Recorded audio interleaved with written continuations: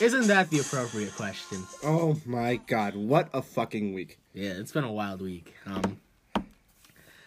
It seems like we have these weeks every once in a while where shit just goes haywire, and like it always happens like on a Wednesday and a Thursday, like we're right after we drop. And then we just text each other for 4 days about it. And then we completely forget what happened, and we end up not talking about it at well, all. listen, we talked about what we were going to talk about all week. We just spent 40 minutes trying to figure out what we're talking about. I know, because just so much shit happens, we want to make sure we don't miss anything. But we just came off the heels of a solid Fyter Fest show.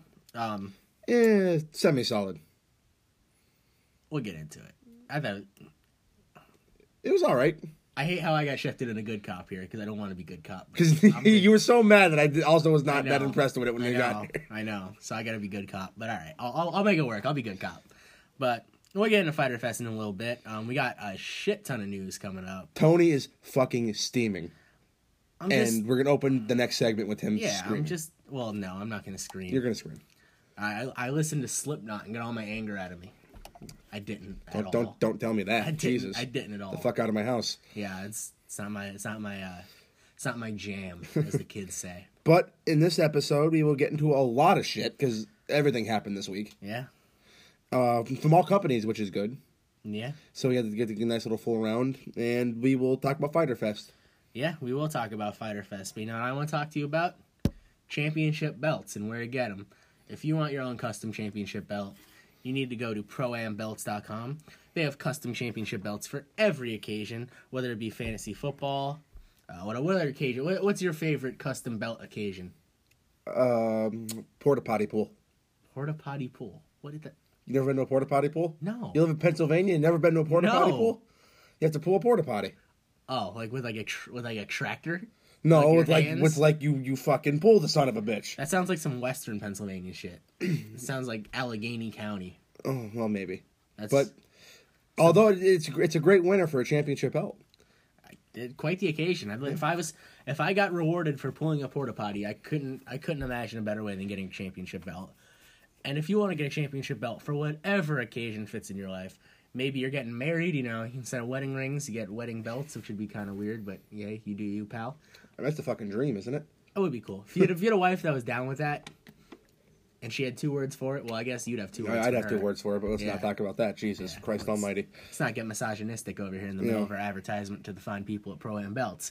But anywho, you're going to use the code TBT15OFF, and you will get 15% off your first order on your custom title. We actually got to see the Turnbuckle Topics belt in person for the first time last week. And it is beautiful. It was an impressive son of a bitch. Pro-Am Belts did a wonderful job, and this is the kind of quality they produce with every single one of their belts. And a nice, Foss snakeskin backing, looking like... With side plates. Yeah, with side plates for each of the podcasts on the network. I plan on getting one for my fantasy league. You know how seriously I take my fantasy league? Yeah. Me and my friends have been... This is our 10th anniversary, so we're getting a championship belt made. And we are absolutely going through Pro-Am because they are the best in the business. None of them are into wrestling, though, so you better win because I feel like you're the only one who... 2 of them are. Oh, really? Oh, okay, I don't know. I only know half the league, so... Speaking of that, I got to show you something right after the segment. All right, well, we will be right back with you for the news, and... Tony 2 rants. Let's not use that. Tony 2 rants, let's go. Oh, goddamn. All right, we'll see you in a little bit. I am going to let you start here, and then I will respond, because you are hot. I've never seen you this hot. Come on. Other than later today when the Sixers sign Al Horford. And that won't make me hot. I'll just be like... If y'all didn't talk shit on him for the past 3 years... we didn't talk shit on him. I talked shit on him. All these Sixers... you're not the only Sixers fan. But the difference is the other Sixers fans that talk shit on him still don't want him. But you want him, apparently. I mean, I'll take him. I don't necessarily want him. Have fun. 4 years, $112 million. You can rest him. You can rest Embiid. You can rest in peace. All right, we'll get to that later. But you are hot about a certain Omega Man, and I would like for you to start, and I'll respond.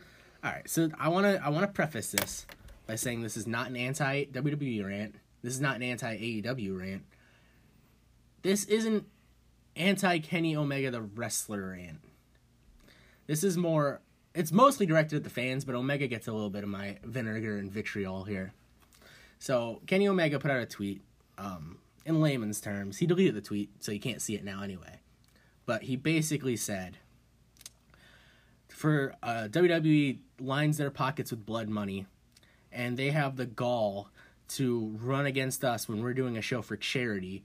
I thought healthy competition was supposed to make everyone better, but I'm feeling pretty sick right now. So let's start with the first line. He is absolutely 100% correct. WWE does line their pockets with blood money, and it sucks. They are a morally bankrupt company. It's very unfortunate. I tend to not watch the Saudi shows. The Saudi shows have done nothing but harm for the wrestling world. Chris Jericho's last WWE match ever will probably be at that Saudi show. Shawn Michaels ruined his perfect retirement for that Saudi show. Goldberg had an awesome legacy closing out his last match at WrestleMania. He's the best 5-minute match in history. And he ruined that legacy. Undertaker came back so quick. Obviously, he's more untouchable. I'm being sarcastic here, but Undertaker came back so quick to erase that bad taste from his mouth. So yeah, he's 100% right. And it's unfortunate. But I don't know if you're aware of this, but Fight for the Fallen is free. Are you aware that Fight for the Fallen is free for everybody on BR Live?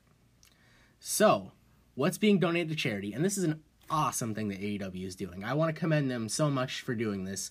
They're giving 100%, all of it, all of the ticket sales to the victims of the Madden shooting that happened in Jacksonville last year during the Madden tournament. It's a tremendous thing, which is incredible.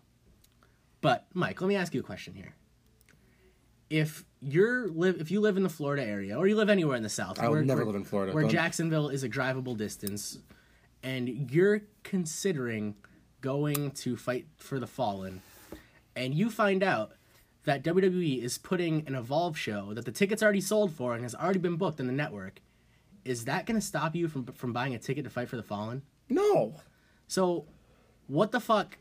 What the fuck is he up? Like, I don't get it. Like, also, if you're smashing legitimately thrones of the biggest wrestling promotion in the world, you are mad about an Evolve, I'm getting there.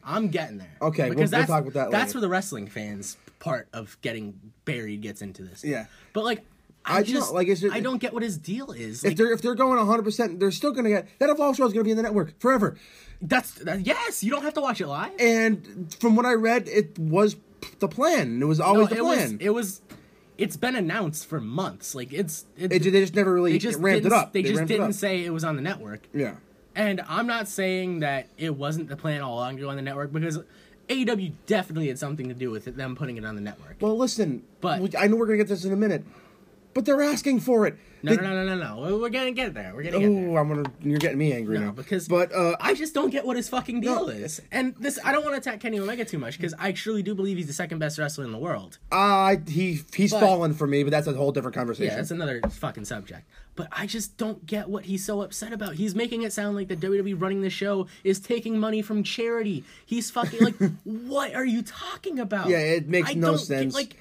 He was kind of a bitch with the whole situation. You're trying to play the victim card when there's no victim card to be played. Yeah, I know. They're not taking money away from this charity. They aren't, and not at all. Because if you were planning on going to the Evolve show, you probably live in the northeastern Pennsylvania area, but like, you're not gonna fucking fly from Wisconsin to fucking Philadelphia and the tickets are already sold. There's like this.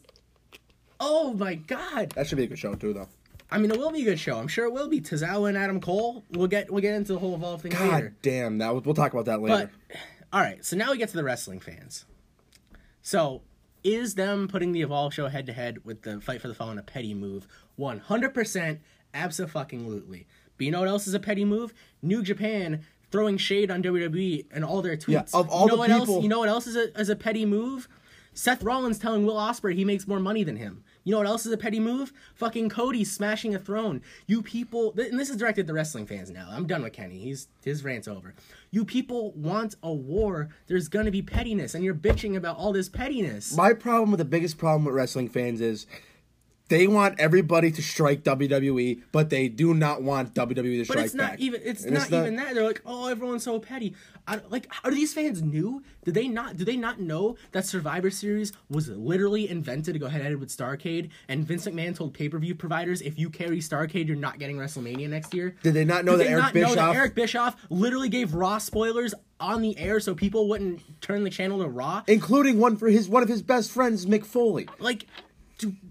how long have these people been wrestling fans that they're talking about petty? If you want this quote-unquote wrestling war, there's gonna be pettiness every week. That's what this is. Like, what's and it's only gonna get worse. It didn't happen yet. Their show didn't happen yet. Like, I'm sorry. I don't think the AEW side of this. We're kind of in the middle. We have good and bad things to say about both promotions. Is that fair to say? Yeah. I think you lean a little more towards WWE than I do, but I think we're both fair. We're both centrists, and then half of mine is a goddamn gimmick anyway. But I forgot where I was going with this, but the AEW side they're throwing shade left and right, and of all people, New Japan. New Japan, who has other people to thank for their success, is throwing shade. And I love New Japan Pro Wrestling. I've loved it for years, and so have you. But of all the people that throw in shit, it's them. Like it's getting annoying, to be honest with you. But that's what everybody said they wanted, and now it's happening, and they're all pissed off about it. And the wrestling fans are blind. They're blind to one side of it. And there are people that are blind to it from the WWE side, and there are people that are blind to it from the AEW side. Like there were sections tarped out of Fyter Fest last night. I didn't hear a goddamn word about it until you just told me. Well, but I just don't get it. Like, they're complaining about pettiness, like, oh, WWE's so petty, running an Evolve show. It's an Evolve show. Like, if you're supposed the new revolution of wrestling, and an Evolve show scares you, not that saying Evolve is bad, but you're in some fucking trouble. It's not like they said, all right, we're going to fucking throw together an NXT TakeOver last second. Fuck you, Fight the Phone. Because that's different. They took an Evolve show that was already happening, and they said, all right, we're going to put this on the network. And an Evolve, who they have a working relationship with. They didn't go out of their way to get a relationship just for this point. For like 4 years. For 3 or 4 years now. The fucking Street Profits were the Evolve Tag Team Champions time last year. Fabian Eichner was the Evolve champion. Yeah, people are so blind to certain things in this. Shit, I got you fired. This supposed to be my rant. You got me all hot and bothered. But people are so goddamn blind sometimes, and you're right. It's on both. Yeah, I don't want to just shit on the AEW fans. I think the WWE fans are. But there is one strict difference. A lot of WWE fans are do it on pure ignorance. A lot of AEW fans know exactly what they're doing. You know what I'm saying? I don't know. They do it to the evil empire. It's like hating the fucking Yankees. You know what I'm saying? I really do think people have the blinders on. Like, I've seen some... AEW's got some blinders, too. Mad blinders. That's what I'm talking about. But I feel like there's more constructed hatred from that side than there is the WWE side. In the fans' point of view. There are some very entertaining Twitter accounts that I'd beg to differ with. But anyway, It's annoying. Between Kenny Omega and the wrestling fans, I don't even want to be on wrestling Twitter anymore. Kenny pissed me off so much. I'm not the biggest fan of Kenny the way it is. He just seems like he seems fake. In wrestling's fake, but he seems fake. I just don't understand what he was. I could understand if Fight for the Fallen was $60 and WWE threw the Evolve show on their network that you're already paying for, and people may be like, huh, this Evolve card looks pretty good. I think I'm just going to watch that instead. Well, yeah. That would be a completely different story. But it's free. But Fight for the Fallen is already free. Like, you're not... And the ticket sales aren't being affected by an Evolve show where the tickets are already sold. Like, I just don't get what he was upset about. He started talking about they're taking money away from charity. What? Yeah, it's just... It was a reach to get the fans all fucking hot and bothered. And then he deleted the tweet. He didn't even... He said it created too much toxicity. And he wasn't talking System of a Down. He's eating seeds is pastime activity. Jesus. The toxicity of our city. That was your fault. But, yeah, like, he opened the fucking door and he's like, nope, not going in there. And he closed the door. Yeah, It's ridiculous. I just don't understand why he tried to play the victim card when there's no victim card to be played. But that being said, I'm going to watch both shows. I haven't decided which one I'm watching. I'll probably watch Fight for the Fallen live. Yeah. That'll probably be the one I watch live.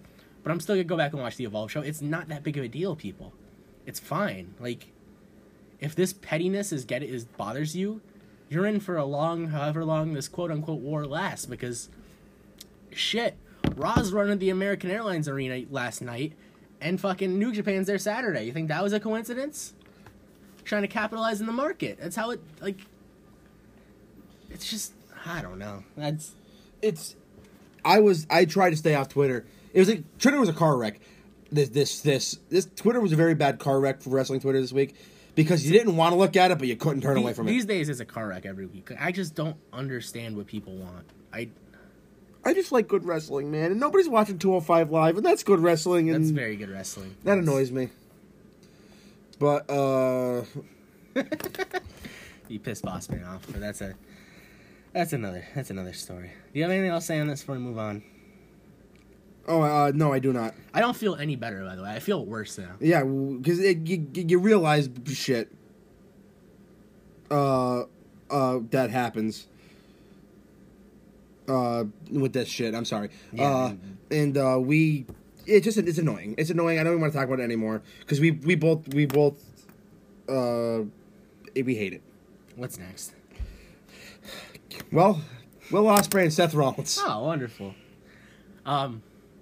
So before Stomping Grounds, or was it the day? Was it the day of Stomping Grounds? Is that the first tweet where he said, "Yeah," because he was referring to Stomping Grounds, where he said it was the best pro wrestling in the world, and then basically he said, "Find somebody alive who could do what I do and the schedule I do," and then Will Ospreay said, "I'm alive," and that set Mr. Rollins off. For a little bit. Everybody was getting Rollins' hands this fucking week. Yeah, Rollins. Meltzer, Keller, Wade Ospreay, Keller got it. Moxley.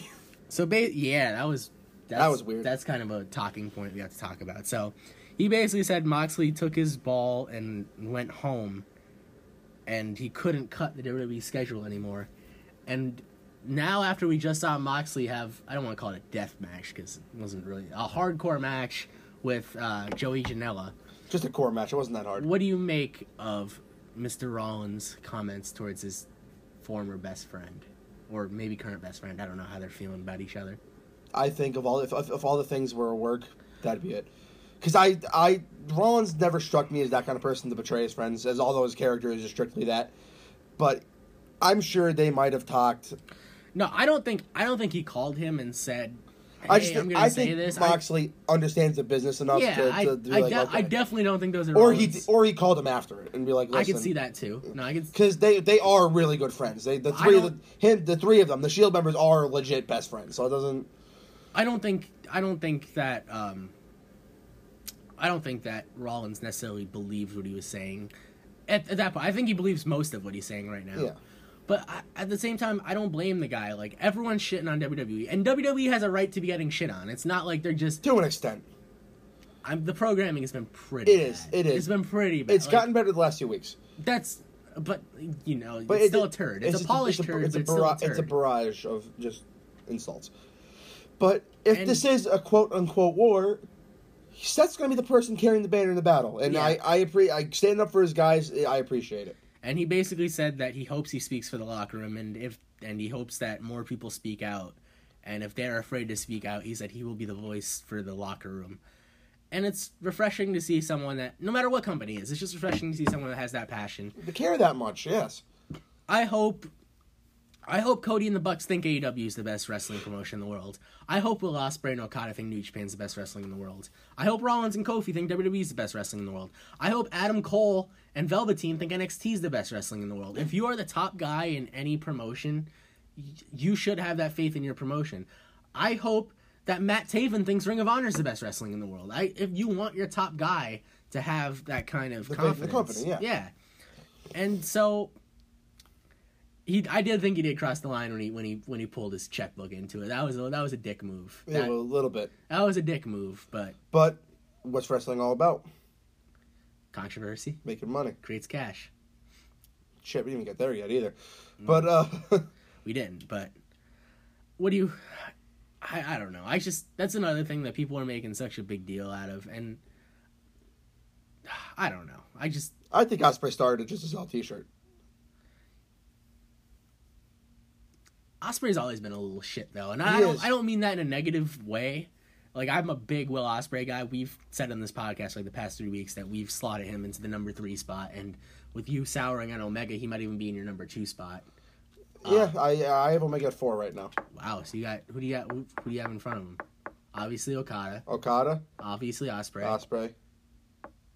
Big Daddy Seth. Really? Kenny has not done anything to impress me in a year. What has Seth done besides the match with AJ? Match with AJ. His promos are incredible. Not that Omega's aren't, but I just think Seth's been on a run for the last 9 months. That I think he's at a. I thought Seth's last year was better than Omega's last year. Last 12 months. Well, you can't really count Omega's 2019 because he's only had 3 matches. Yeah. So. Well, no, but that's what I'm saying. That's why though. You have to take that into consideration. But I just think Kenny's had 3 good matches. Seth has had like 164. And like Seth hasn't, and I love Seth. Seth is like one of my favorites, but his 2019's been bad. And it's not entirely his fault. He's been saddled with Corbin. That doesn't help. But he had let's take it. He won the Royal Rumble. Yeah. He had the next 2 pay-per-views off. Well, no, he had the Shield. He did the Shield deal at Fastlane, so that was really nothing. He had a 2-minute match with Brock at Mania. Then he had a. I don't think it's needed this much discussion. I just think Seth's last 12 months and Kenny's last 12 months were very, very I just different. don't understand how you can have Seth in front of guys like Gargano and Adam Cole. I don't understand that. I feel like Seth at 3. I feel like Seth has claimed Seth has been very consistently great for 5 years now. Has he? Yes. I don't know if I agree. This different episode. All right, whatever. Let's move on. So we had 2 major turns this week. And then this would be a little quick thing because I wasn't. All our Turnbuckle Topics family was at Best of the. I almost said Super Juniors, Best in the World, ROH's pay-per-view, and Flip Gordon is now a member of Villain Enterprises. And if I could think of anybody that screams villain, it's Flip. Are you not a Flip guy? No, I'm being sarcastic. Okay. Like, I don't know if you because you do hate some really random people. I do hate some really random people. I'm trying to work on that, but. You know what I think of Flip as a villain? What? Do you remember the fucking Fairly Odd Parents Darth Vader? Yeah. With the fucking dog? Yeah. That's what I think is Flip as a villain. Jesus. Flipsy. I guess he just does not scream villain to me. I mean, you got to give it a chance. No, I'm giving it a chance, but that's my first impression. I think it was an interesting choice. I think he's very good. They've been building up this storyline for literally months. Including Marty Scurll trying to ask Janela to be the 4th member. And Janela said he was signed to AEW, and Marty said, "What the fuck is AEW?" Which is a funny little... That is funny, because he'll be there soon. But that was going to be my next question after I get to this point. Marty and Flip have great chemistry. I don't know if you remember the Marty and Flip Take Japan being the elite segments. Oh, my God. No, the funniest Marty and Flip is when he invited him to his New Year's Day party, for one. And then Kenny called and confirmed, and then he went back. He come back to call the Flip. He goes, he told me he couldn't come. Sorry, it's capped. So there's the first hand rub of the episode. You gotta love it. Oh, I'm getting excited. Yeah. It's a T-shirt. It's my hands fucking going nuts. Look like Corey Graves is the prayer hands. You got the fucking rub hands. Oh, don't stare at me and do that ever again. So, with all the investment they put in this storyline, you still think Marty's out of there and this just gets dropped? I think if ROH had a chance at anything, he'd stay, but they don't. And I think there's going to be some very high bidders. Oh yeah, I'm sure. I'm sure the top 2 companies will be after him. I'm sure New Japan would like to get him full time too. Yeah, they would.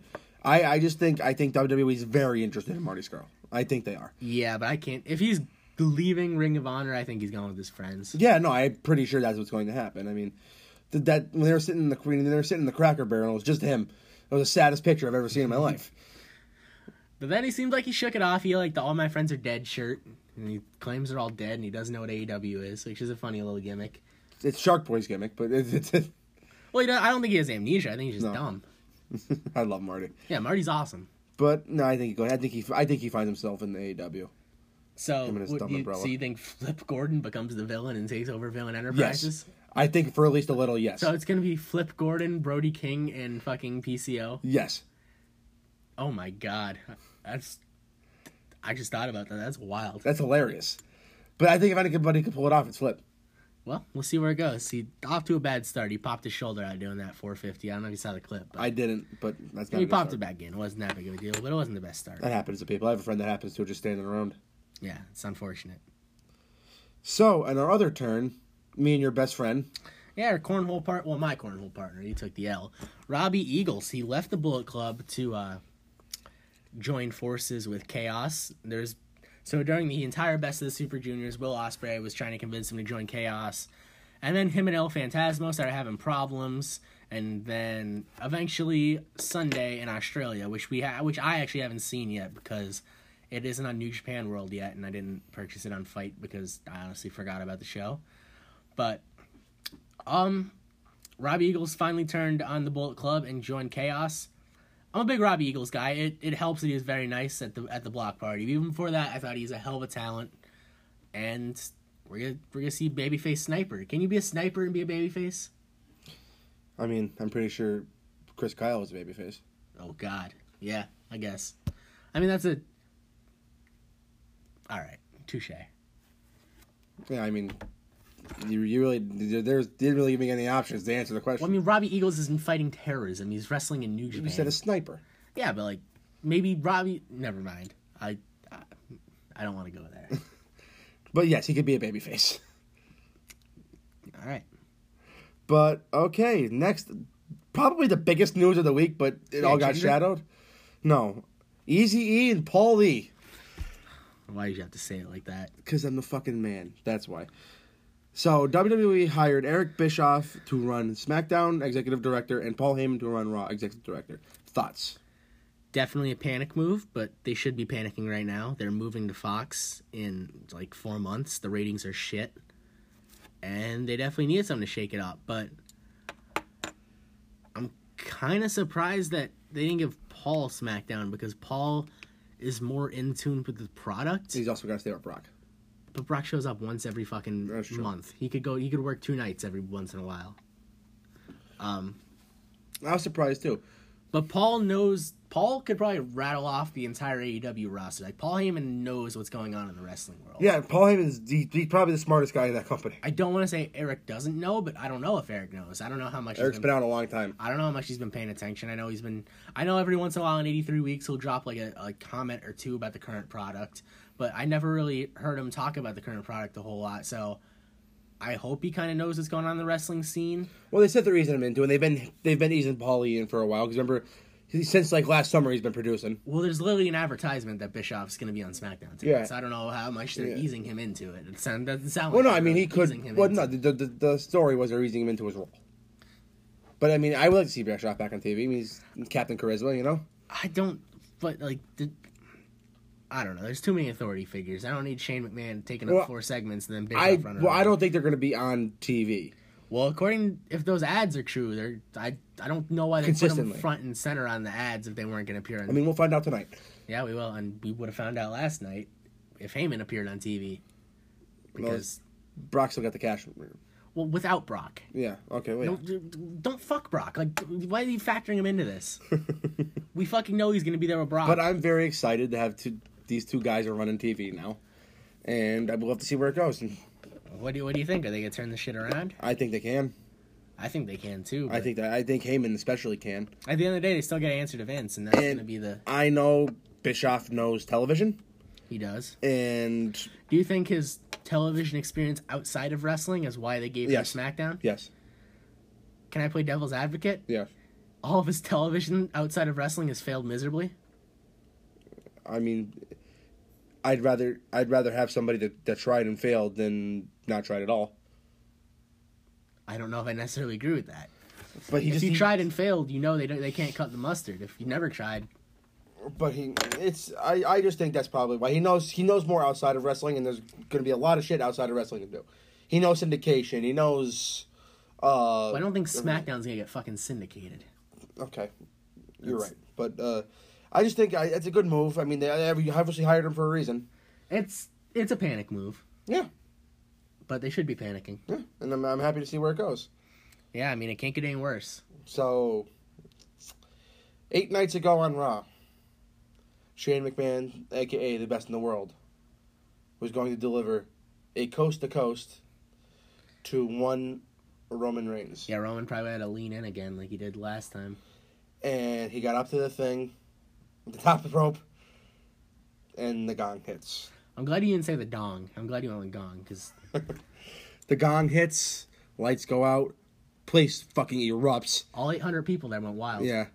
And they were loud. Yeah. And the lights come back on. Not a lot of them, but they were loud. And Texas Red is standing there right in the fucking... Booger Red, wasn't it? No, it's Texas Red. It was Booger Red. It was Texas Red. It was Booger Red.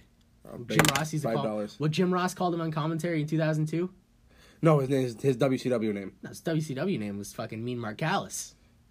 I'll bet you $5 he was Texas Red. He went and wrestled as Texas Red. I'm talking about what JR called him on commentary in 2002. No, Booger Red. But he was there, standing there. He looked fiery. He looked great. I mean, he did a choke slam and 2 clotheslines. But that's how you sell a goddamn choke slam for Shane. But he's there, and we're getting a match at Extreme Rules. Yeah, I mean, it'll be interesting. What do you think? Panic move? Did he just want to get Goldberg move out of his mouth? Absolutely a panic. They saw the attendance at the last pay-per-view, and they said, fuck, we cannot have that again. No, I agree. But I'm excited. I mean, I'm never not excited to see Undertaker. Well, I mean, last time you saw him, you were sleeping, so... He woke me up. Well, they better have woken you up. But I'm excited. I mean, I think he can still hold a match with someone like Drew. And the rumor is he personally wanted to work with Drew, and I can really see that. Drew win over Taker could Well, I don't think they're winning, so... I mean, I'm assuming Drew and him are going to go one-on-one at SummerSlam. I heard it was going to be him and Corbin, and he's going to squash Corbin. That'd be hilarious. I heard that's where they're going. That'd be hilarious. So... We'll see, though. We'll see. Up next, Jinder Mahal. Signed for 5 years, and you said he was injured? Yeah, he had surgery, tore up his knee at a house show. He's out. He's going to be out for a while. That's upsetting. I like Jinder.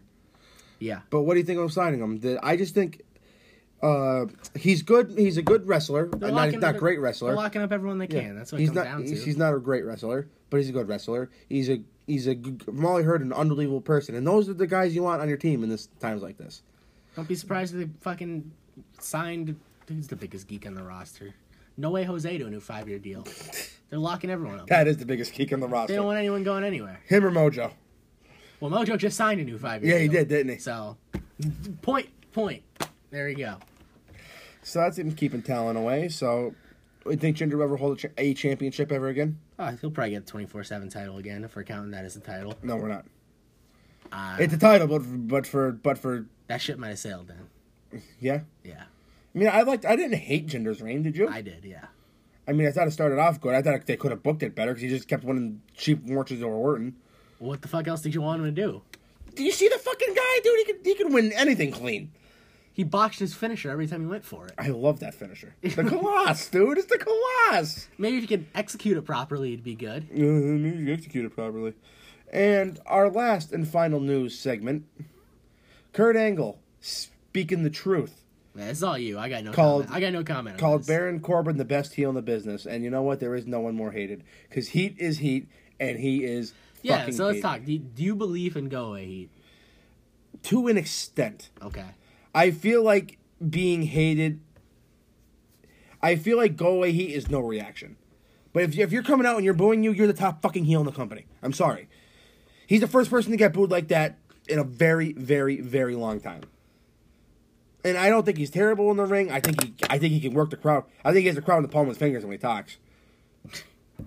And I know the palm of your fingers isn't a thing. Yeah, I was gonna say palm of your fingers. Another thing, people telling Kurt Angle who's not a good heel. But Kurt Angle wanted to work with him. He likes him a lot. I think with the mouthpiece maybe and a nice year and a half, Baron Corbin can win the big belt. And see, I think the hatred for Baron Corbin comes from the fact that he just kind of got thrust in this main event spot and he's not ready for it. Like if he would have just stayed in the mid card, had another run with the U.S. title or something, just stayed away from the main event until he was ready, I don't think people would hate him as nearly as much as he did. That's fair. But he won Money in the Bank like way too early. He won the U.S. title and then lost it to Dolph in like a month. Had the least memorable reign of all time. Then he became the fucking constable. Then he cut his hair. Then he became the fucking GM of Raw. Then he got fired as the GM of Raw. And he's still dressing like the GM of Raw. And now he's working main events. Like, it makes no sense. Like, if they would have built the guy up... Same thing with Jinder. If they would have, like, built Jinder up instead of him just winning the title out of nowhere, I think people would have hated him and his reign a lot less. But when you go from geek to fucking top guy, it just like that would have been like if The Rock just completely skipped the nation phase and just went from like babyface Rock, die Rocky, die to the WWE champion. Like, That's fair. We were talking about that the What If episode, like what would have happened? Yeah, and like that's fair. That's right. I mean, it's mainly booking, but I think Corbin's better than a lot of people give him credit for. I guess because people don't give him a lot of credit, but I don't think he's like. I could probably name 65 wrestlers better than him off the top of my head. Probably. But no, like I said, I don't hate Baron Corbin as much as the rest of the internet. But I love him. I know you love him. He brings the darkness. He does have a great theme song. Mm-hmm. So that is it for the news this week. Got anything else you want to talk about? Not really. Well, I mean, I got plenty more I want to talk about, but it's all Fyter Fest related, which is coming up next. But unless there's anything else in the news you'd like to discuss, I think we could move on to Fyter Fest. Absolutely. So we will see you in a minute.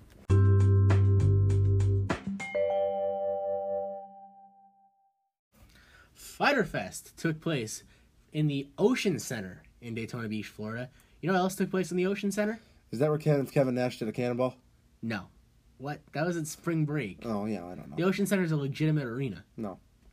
Hulk Hogan, he turned his back in WCW and joined the Really? That was there? Yeah. I had no idea. The Ocean Center. That's like Bash at the Beach was there like every Well, year. you're in arena, Mark, so. So. No, I'm saying, you would know. All right, so the buy-in was the pre-show for All Elite Did not Wrestling. watch the pre-show. This will be all Tony. You only missed one good thing, a tag team match. This was the match that earned you a match at All Out to earn a bye in the tag title tournament. The most convoluted explanation That is ever. bizarre. That is almost as weird as the fucking the Rumble they had at Double or Nothing. Oh, it was like the Casino Battle Royale. Jim Cornette has a funny take on that thing. He goes, "I had no idea what the fuck was going on." I mean, he said some pretty fucked up shit, but he had some good points too. That's pretty much his whole thing. All right. So anyway, this match went 16 minutes and 5 seconds. Very good match. Probably the most fun match in the show. It was Best Friends taking on SCU and Private Party. This was my first exposure to Private Party. Mark Quinn and Isaiah Cassidy. Big fans of these guys. They won me over as soon as they came out, and they said at a combined weight of 24 ounces of cranberry vodka. And their location was a place where you need an invitation to go because it's a private party. Yes, I like that a lot, actually. Yeah, they're awesome. So, Mark Quinn is amazing because he wrestles with the sunglasses on, and those bitches lasted a long time before they came off. That's impressive. And Isaiah Cassidy also does like the Melina Primal screams. Jesus Christ. Yeah, so this match was a really fun triple threat. They actually tried to make it make sense, unlike WWE, who's like three-way tag matches. There are a lot of high spots. So Trent and Cassidy began. Trent hit a shoulder tackle. I actually took notes this time. Isn't that crazy? Oh, you're back on your fucking bullshit. I felt in the mood, but You took notes for this Nakazawa match? No, I couldn't bring myself to it. He's a fucking joke, that guy. So Chuck tags in, hit a shoulder tackle, then Kaz tags himself in, and Quinn joins him. They lock up, work into counters until Kaz hits a lariat. Scorpio Sky tags in, hits a big backbreaker. I'm a big Frankie Kazarian fan. Yeah. Big. I'm a big Scorpio Sky guy. Sky guy. Oh, shit. I didn't mean to rhyme there. Cornette's also a big fan. Scorpio Sky's awesome. And speaking of that, he hits this big backbreaker, then Trent tags himself in and locks up with Sky. Kaz joins, then they isolate Trent, get the heat. Finally, Mark Quinn gets a tag in. He hits a big high cross. He hits a Trouble in Paradise. Then Private Party starts hitting all these crazy double teams. Your favorite boy, Chucky Taylor, gets a tag in. Quinn hits a Tornado DDT as Cassidy hits a dive simultaneously. SCU and Best Friends suplex Cassidy on the floor. Kaz follows with the DDT on Quinn. Best Friends isolate Cassidy. SCU attacks. Best Friends do the Rainmaker hug. Camera was very late zooming out. Like, again, that happened at Double or Nothing, no, too. way later than that. Like, Jesus. They're already on the next spot, and then the camera zoomed out. So that was kind of a fail. But,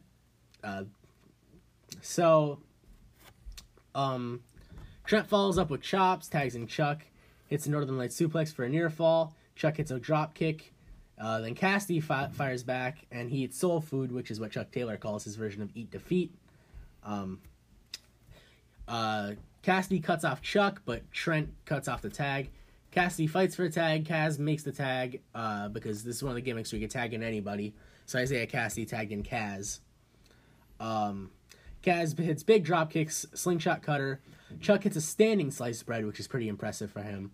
Scorpio Sky hits a big cutter. Trent hits a tornado DDT. Kaz fights him off. Quinn gets the tag, hits a shooting star press for a 2 count.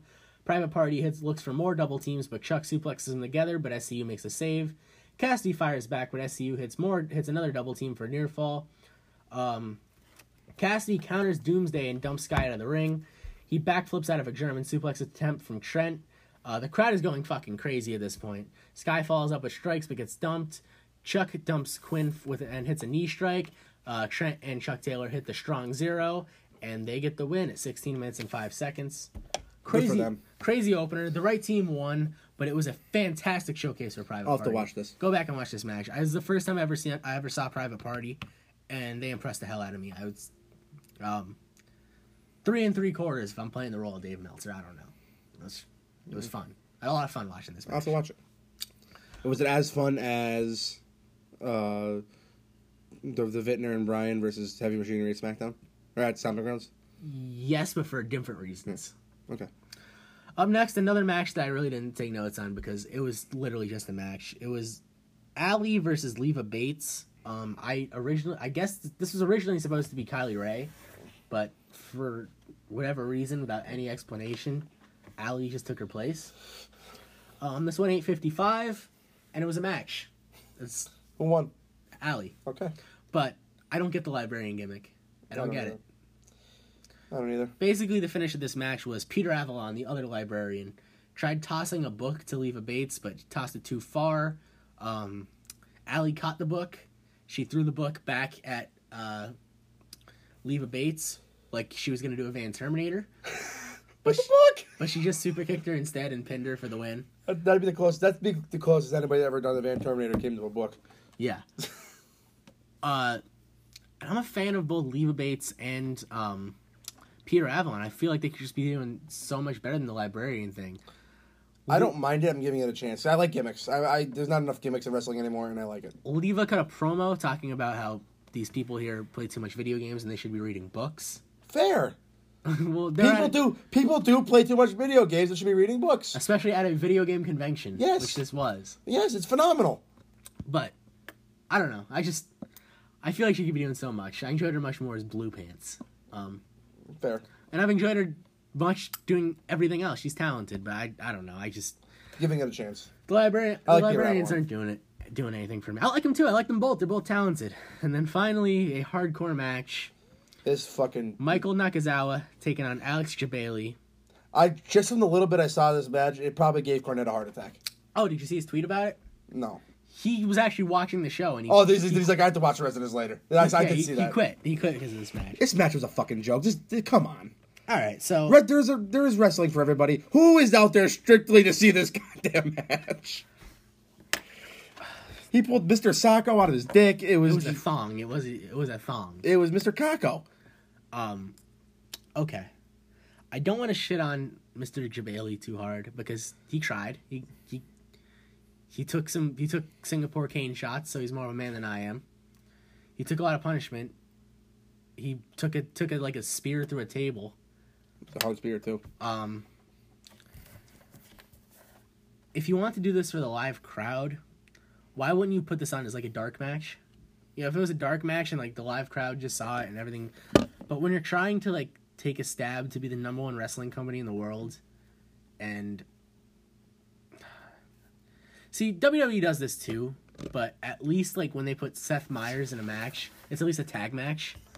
Yeah, you know what I mean. You don't have going with a joke wrestler, and then have him German suplex him. Or like when they do have like a non-wrestler in a one-on-one match, it's like Floyd Mayweather, who's an athlete, or like Lawrence Taylor, who's an athlete. Like, no offense to Alex Jabali, I'm sure he's a nice guy. I'm sure he's a great guy, but I watched him suplex Michael Nakazawa, and I feared for his life. It was disgusting. Like, why? Whose idea? Hey, let's have this guy that's never wrestled before German suplex him and drop him on his fucking head. And I know he was training with Omega for this match. I really do give him credit for trying. Like, I'm trying not to shit on him. But Omega can train me too. I'm not going to get any better. Like, that doesn't matter. Don't German fucking suplex a guy. I don't know. It was a hardcore match. Nakazawa hit the Venom Tentacle for the win. And yes, that's what he calls it when he fucking puts his used man thong in your face. The Venom Tentacle. I like that, actually. This match went 9 minutes and 10 seconds. About 8 minutes and 5 seconds too long. 8 minutes and 56 seconds too long. Well, see, 4 seconds. Okay. All right, so Jim Ross joined the commentary team after that because Jim Ross doesn't do fucking pre-shows. Did they give him the Goldberg entrance? They didn't give him the Goldberg entrance. We got a full entrance. Good. Boomer Sooner blared over the loudspeaker and his Titan Trunk said Jim effing Ross. I'm not joking at all.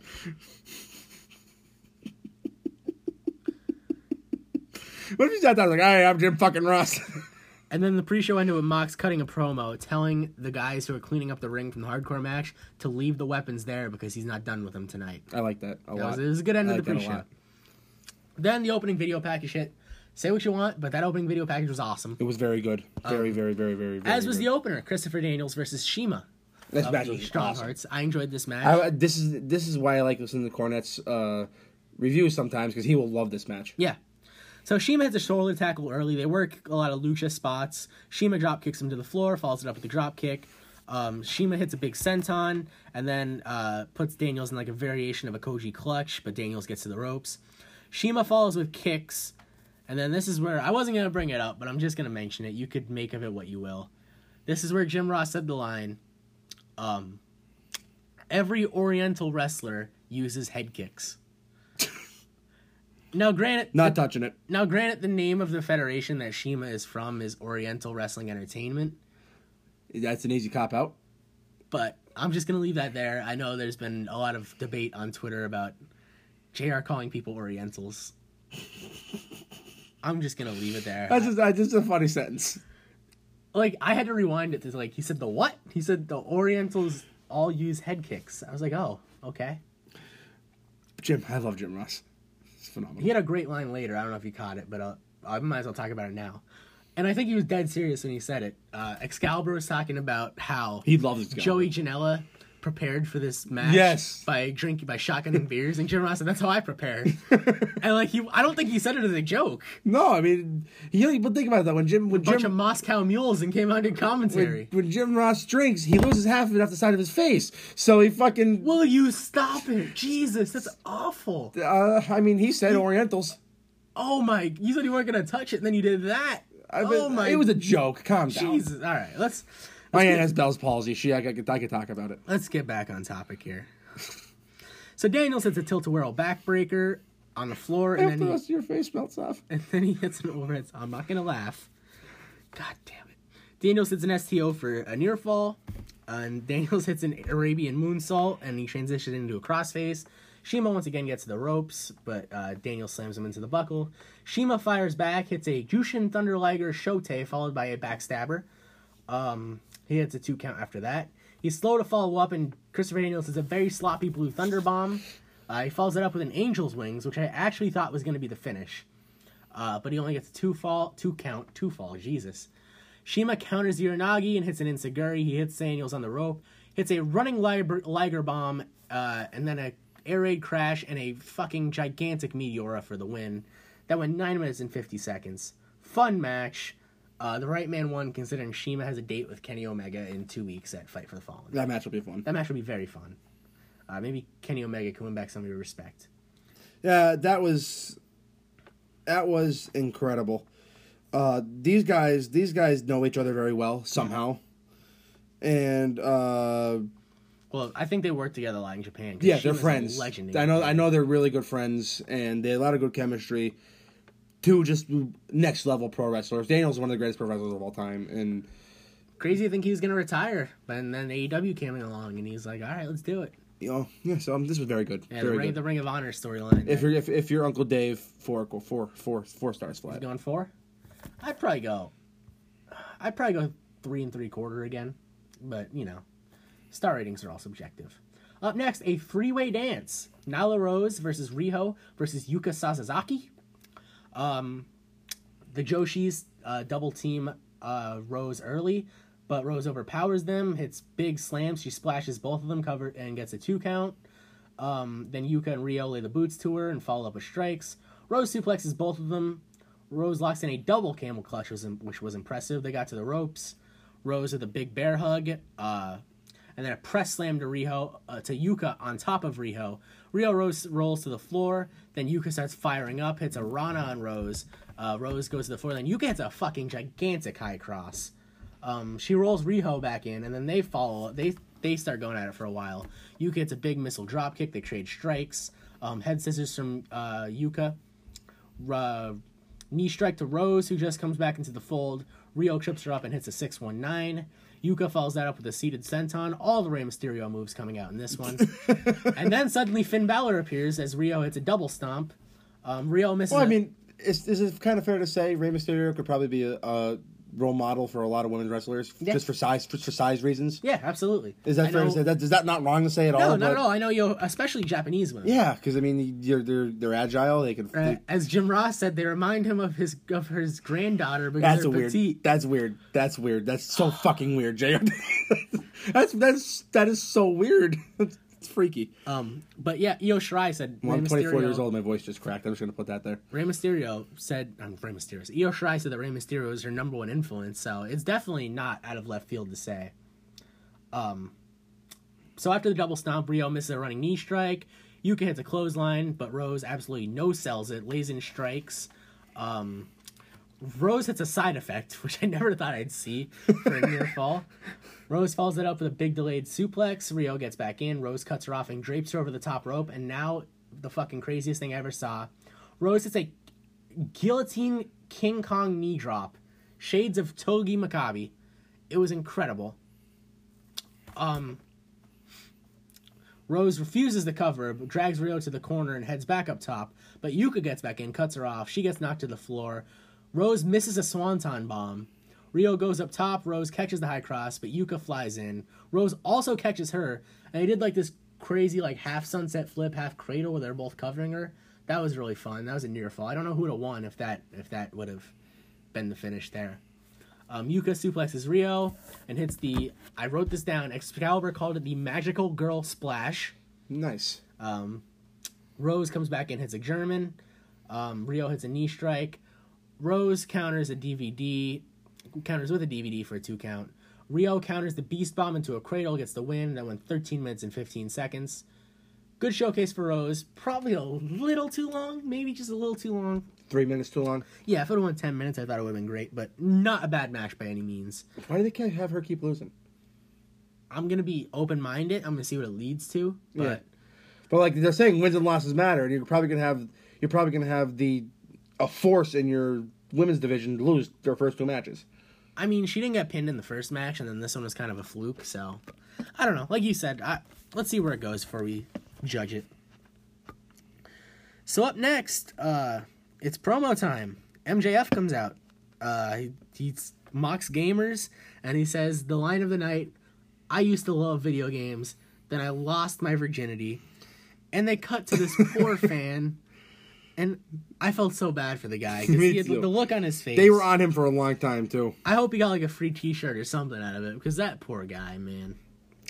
Up next, Jungle Boy comes to the ring on Luchasaurus's shoulders.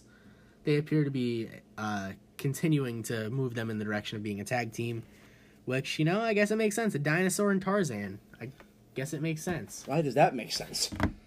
They're both in the jungle. What? Dinosaurs weren't in the jungle?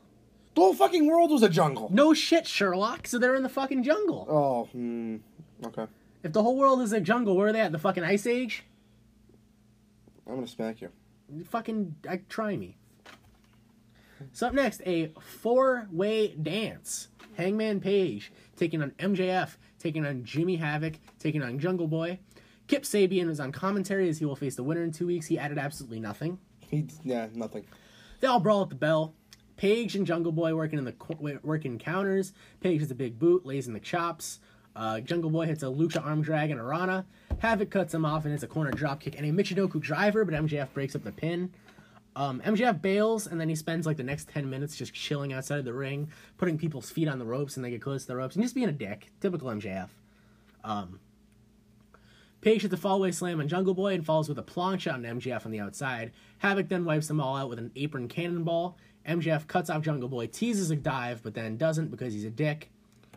Jungle Boy heads up to the top, and it's this fucking crazy cannonball moonsault. Oh my god! I don't know if his like foot got caught, but like that they call, what does he call it? He calls it the hang time cannonball senton or something like that. I didn't write it down, but it was wild.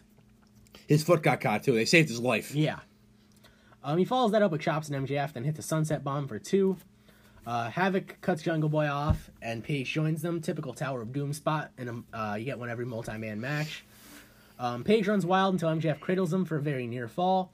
MJF powders out of the ring again. Poison Rana on Havoc by Jungle Boy. Lariat and Powerbomb by Page, followed by a 2. And this is when MJF put Jungle Boy's foot on the ropes. I like that spot a lot. MJF attacks Havoc. Page breaks up a pin attempt. Page and MJF come face to face. They trade strikes and chops. MJF chop blocks the injured knee that's been injured for like months. He looks for a sharpshooter, but Page counters it into one of his own. MJF gets to the ropes. Jimmy Havoc slams Jungle Boy on top of Luchasaurus. MJF low blows Havoc, but Havoc fights back and hits a double stomp. Looks for an acid rainmaker, but MJF pokes him in an eye. Page hits a buckshot lariat on Havoc, and the dead eye on Havoc. Hangman Page goes over in 10 minutes and 50 seconds.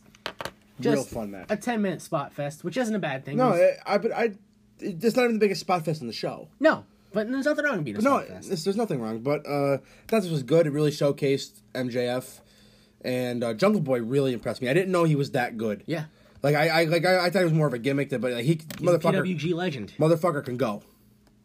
Up next, my personal favorite match of the night on the main card. Cody versus Darby Allin. We've both been big Darby Allin guys. I watched, if you haven't seen his match with Cassius Ohno at Evolve last year, very good match. It's awesome. He's young too, isn't he? He's fairly young. 26 maybe? Yeah, around there. Darby Allin comes out carrying a body bag with Cody's name on it. Cody comes out with a irrational amount of pyro. Although it was an unbelievable amount of pyro. And it was like first Saudi Arabia show amount of pyro. Oh, yeah. And Darby, I don't know why they brought the uncle's DUI death into it. I was going to bring that up. This is why Excalibur is perfect for this team. He knows everyone's backstory. Yeah. And I thought it was great. It adds a layer to his character. Like, if you just saw this guy with his face half painted, looking depressed, carrying around body bags, wouldn't you be like, well, why the fuck is he like this? Yeah. Well, he fucking got in a car accident with his uncle when he was 5 that killed his uncle. Like, that fucking certainly explains why he acts the way he does. Yeah. So...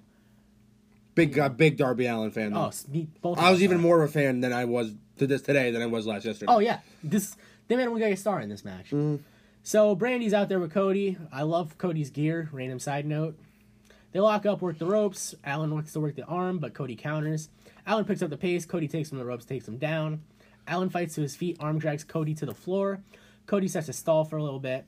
Was that the arm drag where he went over him? That's coming later. That was beautiful. Allin gets a cradle for a near fall. Cody follows it up with strikes, showing frustration. Cody starts doing push-ups for some goddamn reason. Allin gets back in, and Cody starts targeting the arm. Cody cuts him off with a gutbuster, gets a near fall. Cody lays the boot to him, attacking the knee, locking him in the figure 4 until Allin finally makes it the ropes. Cody flings him into the turnbuckle, and Allin takes a nasty bump. I don't even know how to describe this bump. He went like back first, sideways. It was like flat back, but not flat. On the goddamn apron. In between the fucking second and third rope. And he just fucking cracked his back off the ring post and spilt to the floor. So Cody locks on the butterfly lock for a long time. Allin powers out, but Cody just gets it locked in again. Cody slams him back down the suplex. Follows up with strikes. Allin absorbs them and finally counters out with a delayed suplex into a cradle. He attacks the hand of Cody, working an armbar and ground and keeping him grounded. Cody fights and makes the ropes. Allin falls with a suicide dive and then slams Cody's hand off the steps until Cody reverses and slams him into the steps. Cody follows back up with a suicide dive, back in. Allin follows up with strikes and hits the Destroyer for a near fall. Allin up top. Cody cuts him off, follows him up. Super inverted suplex connects for a 2 fall. Then Allin bites the hand, knocks Cody to the apron, and heads up top for the coffin drop. And then he goes for the coffin drop and proceeds to pass away. That was brutal. Just fucking... Even in AEW, they gotta tell us the apron's the hardest. That was one of the most disgusting bumps I've ever seen in my life. It was. And he never hits that goddamn coffin drop. It's like Ric Flair going to the top. He never hits it. Cody rolls him back in, lays in the chops. Allen grabs a body bag, but Cody wraps him and it hits a disaster kick. Unwraps him, Cody's for 2. Allen fires back up. Cody cradles him, Allen kicks out at 1 real quick. Cody whips him with the weight belt. For some reason, this isn't a DQ. Allen counters the crossroads into a stunner type thing, but Cody hits a crossroads as time expires. Cody wants more time, but then goddamn Shawn Spears comes in. And I was right in the middle of tweeting my... I liked the finish. Oh, I love the finish. I love the finish. It was very, very old school, Dusty Rhodes finish. I was getting there. I was just in the middle of tweeting about how much I loved this and how much this made Darby Allin a star while keeping Cody strong for his match with the Young Bucks next month. Then in comes fucking Shawn Spears, and he fucking waffles Cody in the head with his chair. Idiot fucking move. It actually angers me with Cody. Get your fucking hands up, dude. Does not take away from the bump. It's just, he crushed him. And allegedly this is supposed to be a gimmick chair. I don't know if that makes me more mad or less mad. It was not a gimmick chair. That was. So you think it was a cover-up? Yes, it was a cover-up. Are you kidding me? You see the fucking blood, dude? Well, if you see, supposedly the seat part was covered and you hit him with the top part. Well, that makes a little more sense. Yeah. I can see that happening then. They said the seat part was supposed to be gimmicked. So it was like a picnic chair, and... Yeah, but he hit him with the fucking, top part instead of the fucking seat part. Any chance Cody called an audible? And said, just, fucking give it to me. Well, I think he was going to give it to him no matter what, but the chair was supposed to give, and it fucking didn't give. The chair took. That chair showed Cody who's daddy. MJF is out, along with SCU. Check on Cody. Guys, I don't even have the energy for a second rant, but I saw people say, oh, you want the Attitude Era back, but you don't want chair shots to the head. Listen, we just got to... I know. Exactly what you're talking about. I know. I literally just got a tweet now. That's like saying, shit evolves, people. This guy's name is ridiculous. I know. I'm trying to focus. I'm trying to rant here. That's like, in the NFL, that's like being mad that helmet to helmet is a penalty in the NFL now because it wasn't in the 90s. Well, we learned a lot of shit about brain trauma since the fucking 90s. People shouldn't be taking chair shots to the head. It's just so unnecessary. If you want to swing for the head, that's fine. I have no problem with it. But just put your hands up. If you were swinging a chair at me right now, I wouldn't just stand there and look at you. I'd put my fucking hands up to try to protect myself. It's not unrealistic. It's just, and then they start talking about CTE on commentary and working it into the angle. That infuriated me. Benoit was 11 years ago. 12 years ago. Didn't we learn? It's just one of these fucking shots can do this shit to you. Well, it was unnecessary. If you're going to do it, don't make it a fucking pointless shit like he did. It was the most pointless chair shot in the history of chair shots. Didn't mean anything to anybody. It doesn't make Spears look any better. It doesn't make Cody look any worse. I'm just glad the majority of Twitter agrees with us. We've had a few jackasses say, like this guy. I'm not going to fucking give his fucking Twitter handle because he doesn't deserve the... Please read his bio. I'll read his on air. No, just if you want to, but just please read his bio. I read his bio. I'm not reading that. But his tweet was, Dick. So I basically said, why are we doing unprotected chair shots to the head in 2019? And this guy said, I know, it's great. We're finally going back to non-PG again. The PG era of wrestling has ruined wrestling for years. Why do people realize that NXT is PG and everyone loves NXT? Everyone loves NXT, and that's fucking PG. Tony Khan literally said you're not going to see this on TNT. He was very adamant about saying you're not going to see the shit like that chair shot and the shit we saw in the main event on TV. Networks aren't going to have this in 2019. Society has changed for better or worse. They don't want to see that shit. I don't know. I'm just glad the majority of Twitter agrees with me, and I guess you agree with me as well, that it's just unnecessary. It's just not... Us wrestling fans have grown away from expecting it, and we've had better wrestling matches in the last 10 years in the history of the business. And not one of them involved chair shots to the head. No. Not a single one of them. So anyway, this was a 20-minute draw. I don't know if we mentioned it, but Excellent finish. and it sucks because it was a great match, It and takes it's going away to be from the match, overshadowed by yeah. this fucking stupid chair shot. But can we not do chair shots to the head, please? Like, Yeah, I hope, if anything. So they said Cody doesn't have a concussion. He got 12 staples. Bullshit. Well, you know, sometimes you get lucky. But if anything, like, I hope they just use this as a learning experience, and don't try to fucking gimmick chairs anymore or anything. Just like, don't do a chair. Well, that's not even the first time this happened to a Rhodes. I believe when Big Bubba Rogers, a.k.a. the Big Boss Man, that was supposed to be a gimmick chair too. Was wrestling, I believe it was Dusty Rhodes. I don't even think he was wrestling. I think he was just the heater. Mm-hmm. And he went. They forgot to gimmick the chair. That was a fucking wood chair, It was a wood chair, and he just waffled Dusty with it. But did you notice, jumping ahead a little bit, when Moxley was getting attacked by Omega, Omega swung at him with a fucking trash can that would crumble if I sat on it. Yeah. And he put his hands up. Like, just put your fucking... If Moxley's putting his hands up for a fucking trash can, you should be putting your hands up for a steel fucking chair. Yes. But anyway, I digress. 20-minute draw. Allen came off as a star. They kept Cody strong for his match next month. Well, next month, like 2 weeks from now. Yeah. With the Bucks. Up next, the semi-main. The Elite. Kenny Omega, Matt Jackson, Nick Jackson taking on Lucha Brothers and Laredo Kid. The Elite dressed like characters from Street Fighter. I didn't play Street Fighter a bunch, but I knew enough to know there were Ken, Ryu, and Akuma. I did know that. I was always Ken whenever I'd play Street Fighter because it's ridiculous. I have all these names and there's fucking Ken. So I'd always be Ken whenever I played Street Fighter. I got a hand rub out of that one. I'm proud. It's fair. So Nick and Laredo Kid begin. They lock up. It ends in a stalemate. Kid follows it up with a big enziguri and a high cross. They all tease super kicks because it's a Young Bucks match. They trade clotheslines. All 6 men get in. They brawl. The Luchas hit super kicks and followed up with a trio of dives, which is crazy. Laredo Kid had like a Asai moonsault. He's a star. While the Lucha Brothers hit topes.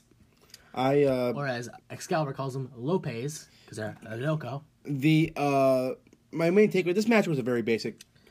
A basic Lucha Brothers and Young Bucks match. Do you really want me to go through all these spots? Because there's a lot of spots. It was a spot fest. But one thing I took from this match is Laredo Kid's a goddamn star. Yeah, he is. And a lot of people hadn't seen him coming into this match. I saw a little of his PWG stuff. A little bit I've seen. But, yeah, he's very good. He's right up there with Penta and Kenny. But to make a long story short, Kenny Omega hits the One-Winged Angel on Laredo Kid, gets the 1-2-3 because nobody kicks out of the One-Winged Angel except Okada.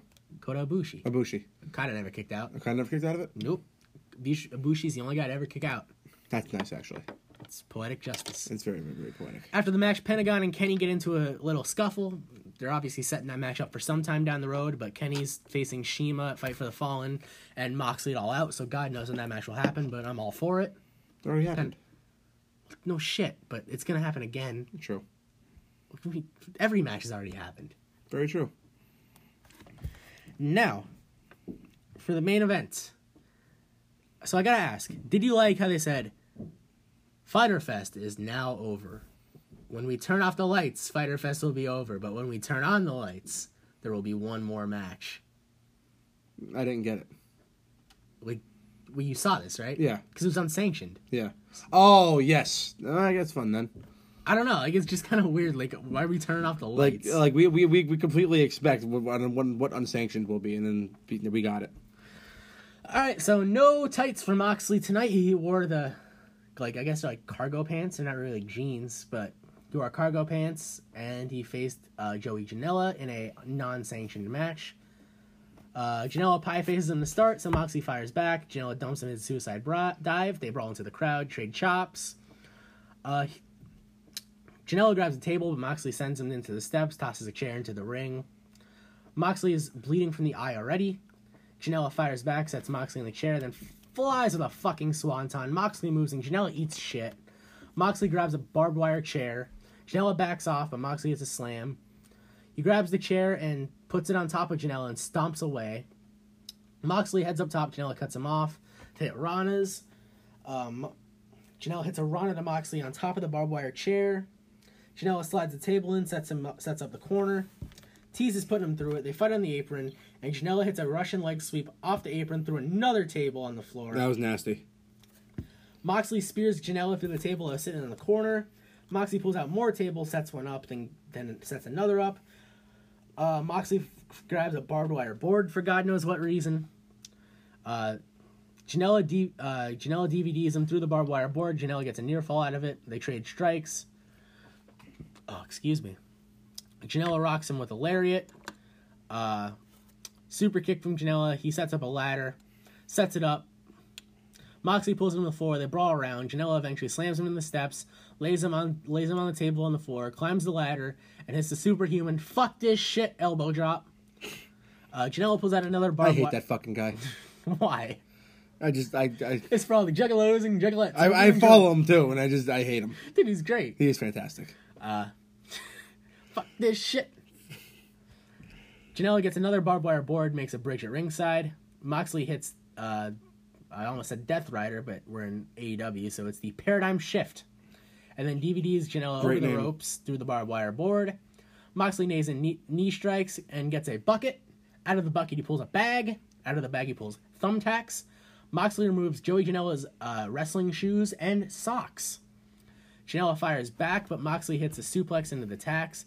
Moxley then drops him feet first into the tacks, which was nasty. That was disgusting. Janela flips him off, so Moxley gets more tacks into the buckets, spills them out, paradigm shift onto the tacks, pins Janela 1, 2, 3. Smash went 20 minutes and 10 seconds. I gotta say, well, let's get to the post-match stuff before we talk about it. Omega attacks him. A pile drives Moxley through a table, lays another on top of him, and that's a springboard double stomp. They brawl to the stage. Omega slams him into a drum kit, then plays a drum solo on his back. That was fucking funny. He then hits him with an electric guitar because everyone wants to walk with Kenny. Moxley's helped out by the refs, but then refuses to help. Omega returns and fucking waffles him with a trash can. Omega hits a paradigm shift of his own onto the trash can and stands tall. But at the end of the day, Moxley is still smiling. Yep. And I had a cough after reading all that. I apologize. But, so death matches aren't really my thing, if you want to call this a death match. Unless there's a good story built behind it. And I'll give them credit through Road to Fyter Fest and being the Elite. They tried getting the story there. Basically, the story was, this was supposed to be a regular one-on-one match, but these guys are so batshit crazy they had no choice but to make it a unsanctioned match. And they had a pretty wild brawl. It wasn't anything too gory. I've seen more brutal matches, but it was, for what it was good. For if you're into that type of thing. Yeah, it was fine. Yeah. Not my cup of tea, but same. I'd rather just like I'd rather just a match. But I mean, with those two, this is probably better than what a regular match would have been. Yeah, you have Moxley, one most biggest hardcore matches ever, and Joey Janela, who took his spot when Moxley went to WWE. Joey Janela was a fucking psychopath. So that's Fyter Fest. I ultimately have to give it a B grade. I thought it was better than Stomping Grounds, but not as good as Money in the Bank, which might be a hot take. I really enjoyed Money in the Bank. Wasn't as good as Double or Nothing, which I gave an A-. So I think B is a fair grade. I mean, this wasn't one of their major shows, so I think they'd be happy with a B show. There was a lot of good things, there were some bad things, and there were some things that just made no sense, but ultimately I enjoyed the 3 hours I spent watching this show. I can't complain. What say you? B. B? C plus B. C plus? Yeah. That's a hot take. Wasn't that fantastic, but... Wow. Some good shit on it. So, that was it. That's Fyter Fest for you. We'll see you in the next segment for the most anticipated wrestling fact of the week. Yeah, and it's your turn to read the schedule, so it have is fun with that. And we'll also tell you what we have cooking for you next weekend. You know, as always, we have to follow the entire Turnbuckle Topics family, the most electric wrestling group in the world. On Mondays, we have Off the Top Rope Radio with Gil, and his Twitter name is @Kuda_Jr. Tuesdays is your boys @Champions Pod. Wednesday is the Bearded Impact Podcast with Chris Pinero @OLDSKEWLPANTZ. The Rootinest Tootinest Impact Man in the West. Still going with that. Absolutely. Thursday is the Rundown with Ron Musto and @Lynn's Be Honest. And just follow all of us. We got some great content. And that is it. Just follow us. And now it's time for the Kane Fact of the Week.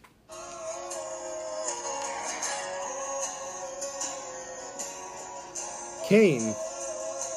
Glenn Jacobs once worked for Fujiwara. Jesus Christ. under his name, Glenn Jacobs. That's kind of wild. You have all the people to work for. Yeah. So that is it, and Tony will tell you what we got next week. All right, so next week we will have a review of Night 1 of the G1, which is taking place in the United States of America for the first time. Really excited about that. The American Airlines Center in Dallas, Texas. We will also have previews of both Fight for the Fallen and Extreme Rules. We will be attending Extreme Rules in person, so that'll be a fun show to preview. We'll see what kind of show we will be getting in Philadelphia. And also next Sunday night, we are going to a house show in Wilkes-Barre, Pennsylvania, the place that Vince McMahon perished. So we'll talk about the types of action we saw at that house show. It'll be my first main roster house show in like 3 years, so I'm kind of excited to see what we get. Oftentimes house shows are better than going to a Raw because you actually get some decent little matches. So that's what we got cooking for you next week. We'll see you then. Hopefully I'll be in a better mood and not have as much to rant about next week, but take care. We'll see you again after a while. Peace.